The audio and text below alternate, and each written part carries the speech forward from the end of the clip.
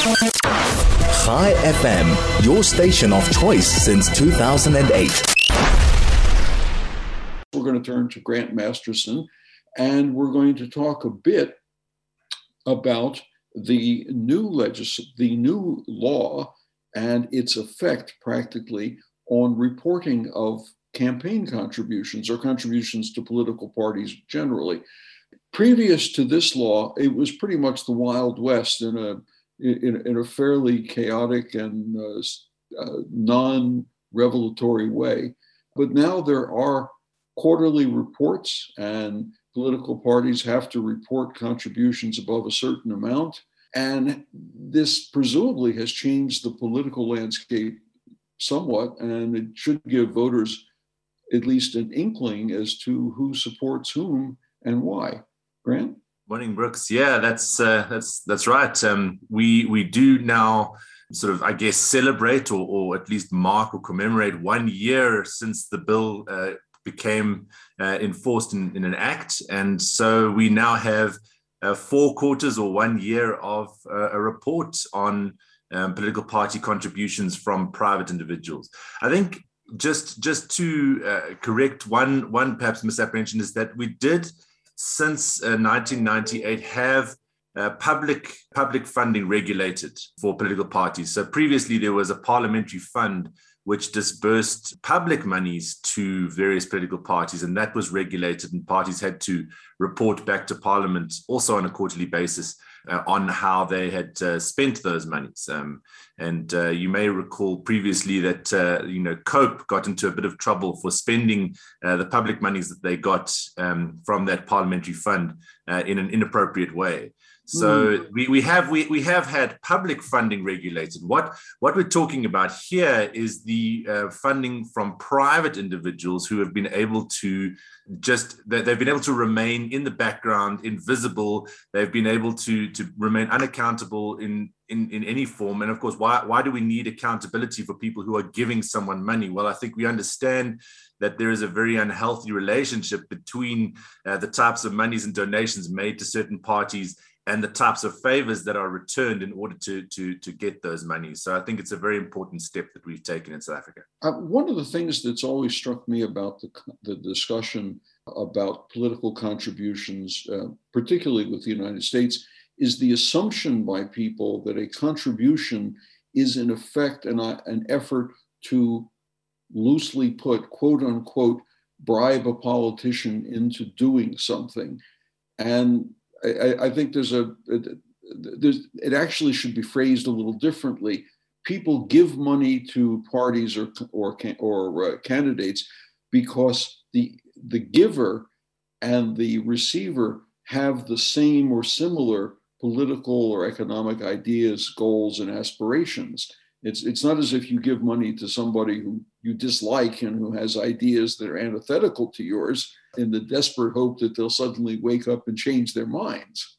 Yeah, that's I think an important point. We shouldn't just simply conflate donations to parties or contributions to parties to some sort of effort to get kickbacks or patronage or some other type of return benefit. So there are many different reasons why someone in a private capacity may wish to make a contribution to a political party.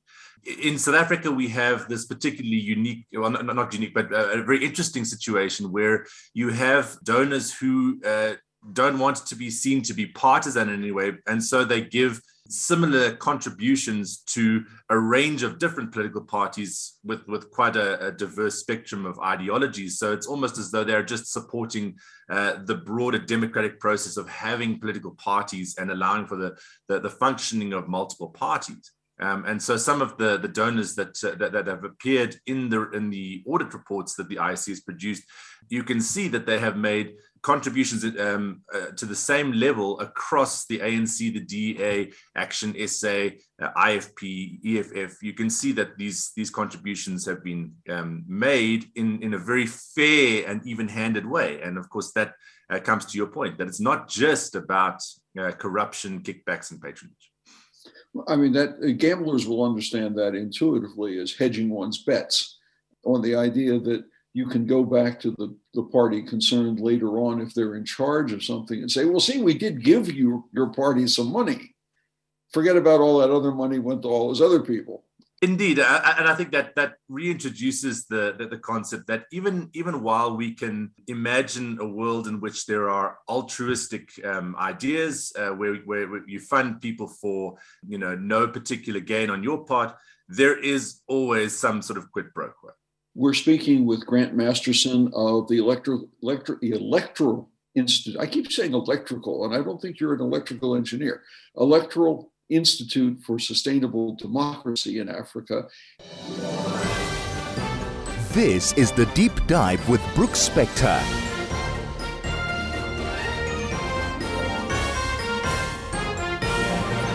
And we're back in the studio. Actually, well, I'm back in my kitchen, and my guest is at home, and the studio is managing everything through the courtesy of all those obedient electrons. And we're talking with Grant Masterson, the Electoral Institute for Sustainable Democracy in Africa. And we're talking about the political contributions law that's in effect and the way it is shaping or potentially reshaping South African political processes and democracy. One of the things people have noticed and have pointed out to me is that so far, at least in the reports that have been filed and made public, there appear to be lots of little contributions, and then for some of the parties, one or two major contributions indicating something. What is the something that this says? Yeah, I think because this is all new, we're kind of trying to figure out what this does tell us, and I think at the moment there isn't quite necessarily consensus about what the question you've asked can be answered. But yeah, there is clearly a very few number of large patrons for the party. So if you just look at, say, the African National Congress, they got 3 contributions up to the maximum amount allowable of 15 million rand, which accounts for nearly 70% of the total contributions that they received for the period of the 12 months. So 3 contributions and 70% of the monies received. And quite clearly, those 3 contributions are going to be quite significant to the African National Congress. For the DA, similarly, 2 contributions totaling 15 million rand per contribution. And so that was also a significant chunk of the monies received by them. And you have to imagine, therefore, that a party that is receiving a contribution of 15 million rand from a single source is going to pay attention to perhaps the phone calls that source might have to the party if they want to talk about something. If they were to meet at some sort of fundraiser, of course, you imagine that donor would certainly get sort of preferential treatment or certainly be taken very seriously by the party, even assuming that there is nothing untoward going on, because of the relative scale of contribution that such few donors have made. Now, if I gave 1,000 rand to the party of my choice or several to hedge my bets, and you gave 15 million, I guess your phone call would be taken first. That would be my assumption as well. Yep.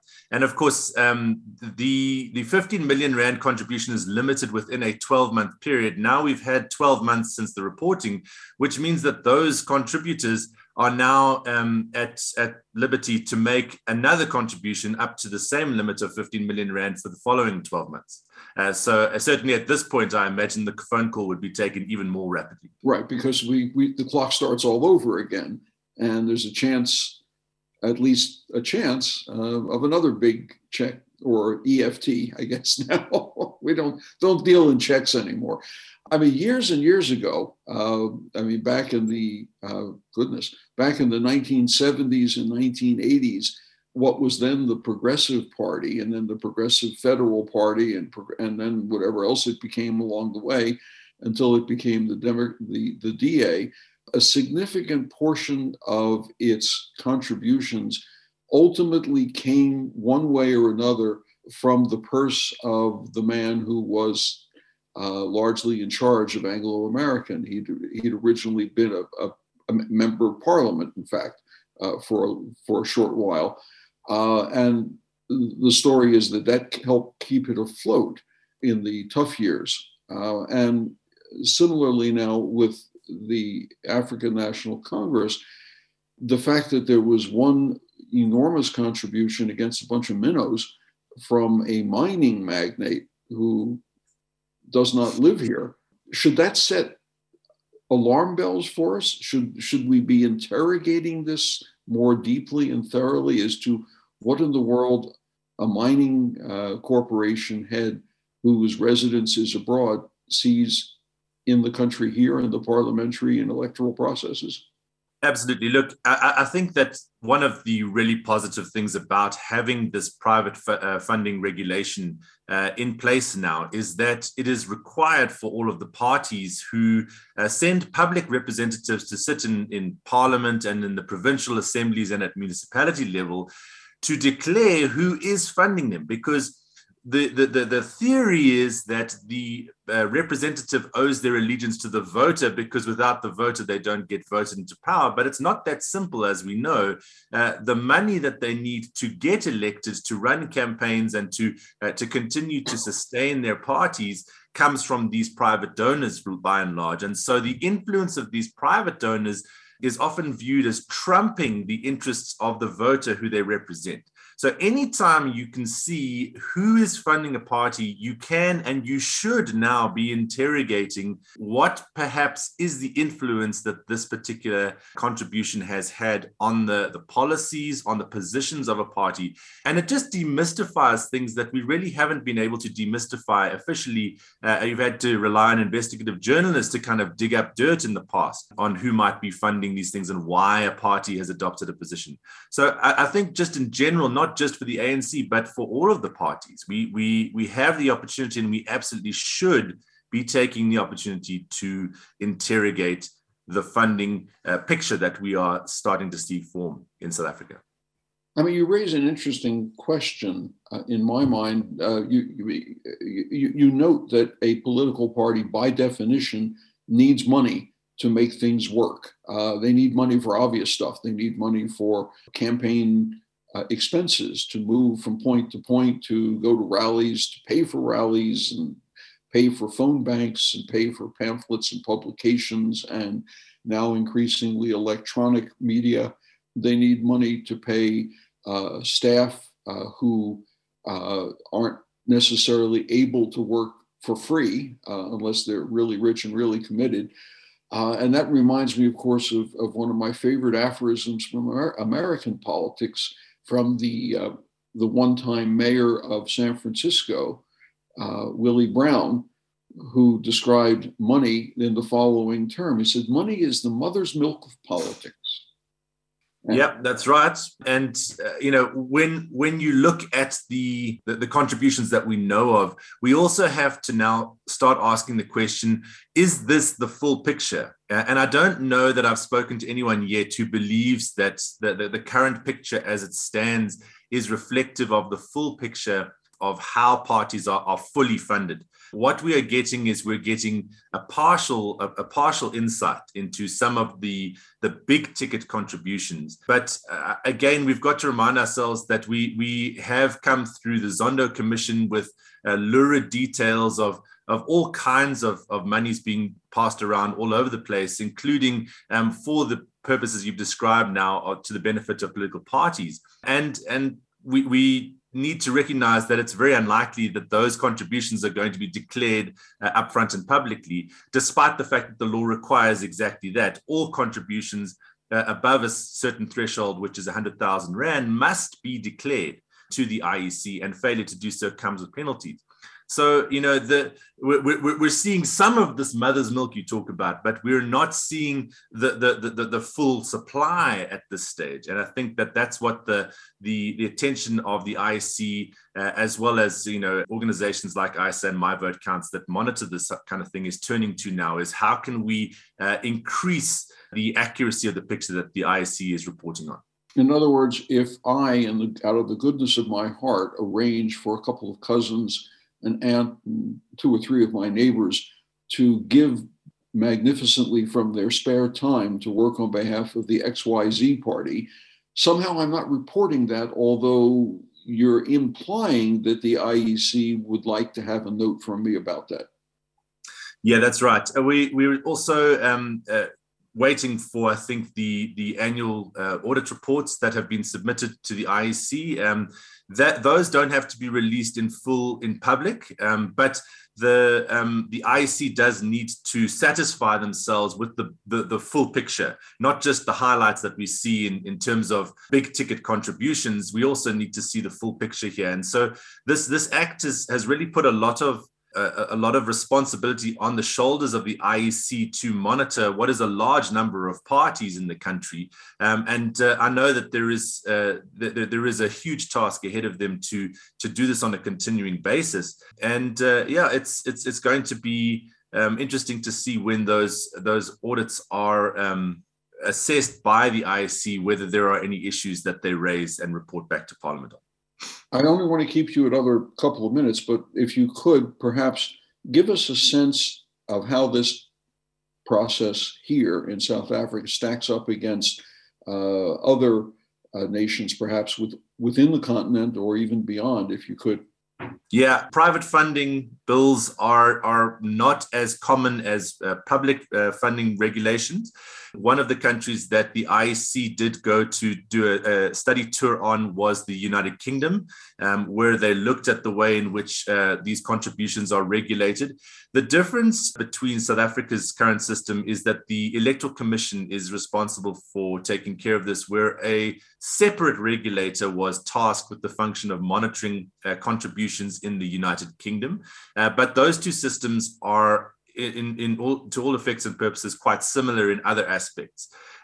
Another aspect that we borrow from the United States, of course, is that there are upper limits to contributions allowable in a particular calendar year. That's been built into our system, and the US has as well. The limits in South Africa are significantly lower than the limits placed on such contributions in the United States. And of course, one of the key elements that exists in our act, which we haven't had time to talk about, is that there are certain restrictions on who cannot fund political parties. Particularly foreign states are not allowed to fund political parties in South Africa. Foreign state entities are also not allowed to fund it. I think that's a very good aspect of our bill. It just reduces the possibility of foreign influence through political party buying as such. Of course, that just begs the question as to what constitutes an entity that represents a foreign state. In a country X, where most of the enterprises have some sort of government or government connection,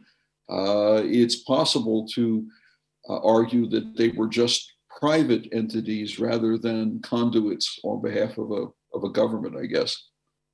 Yeah, I think it's there's always a bit of a gray area there, but the IEC can make that determination based on the act and determine whether or not a particular entity is disqualified or not.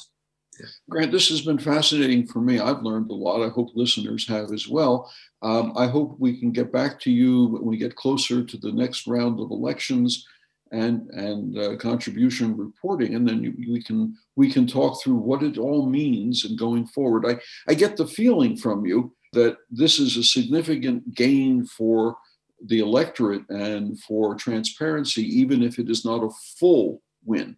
Yeah, absolutely.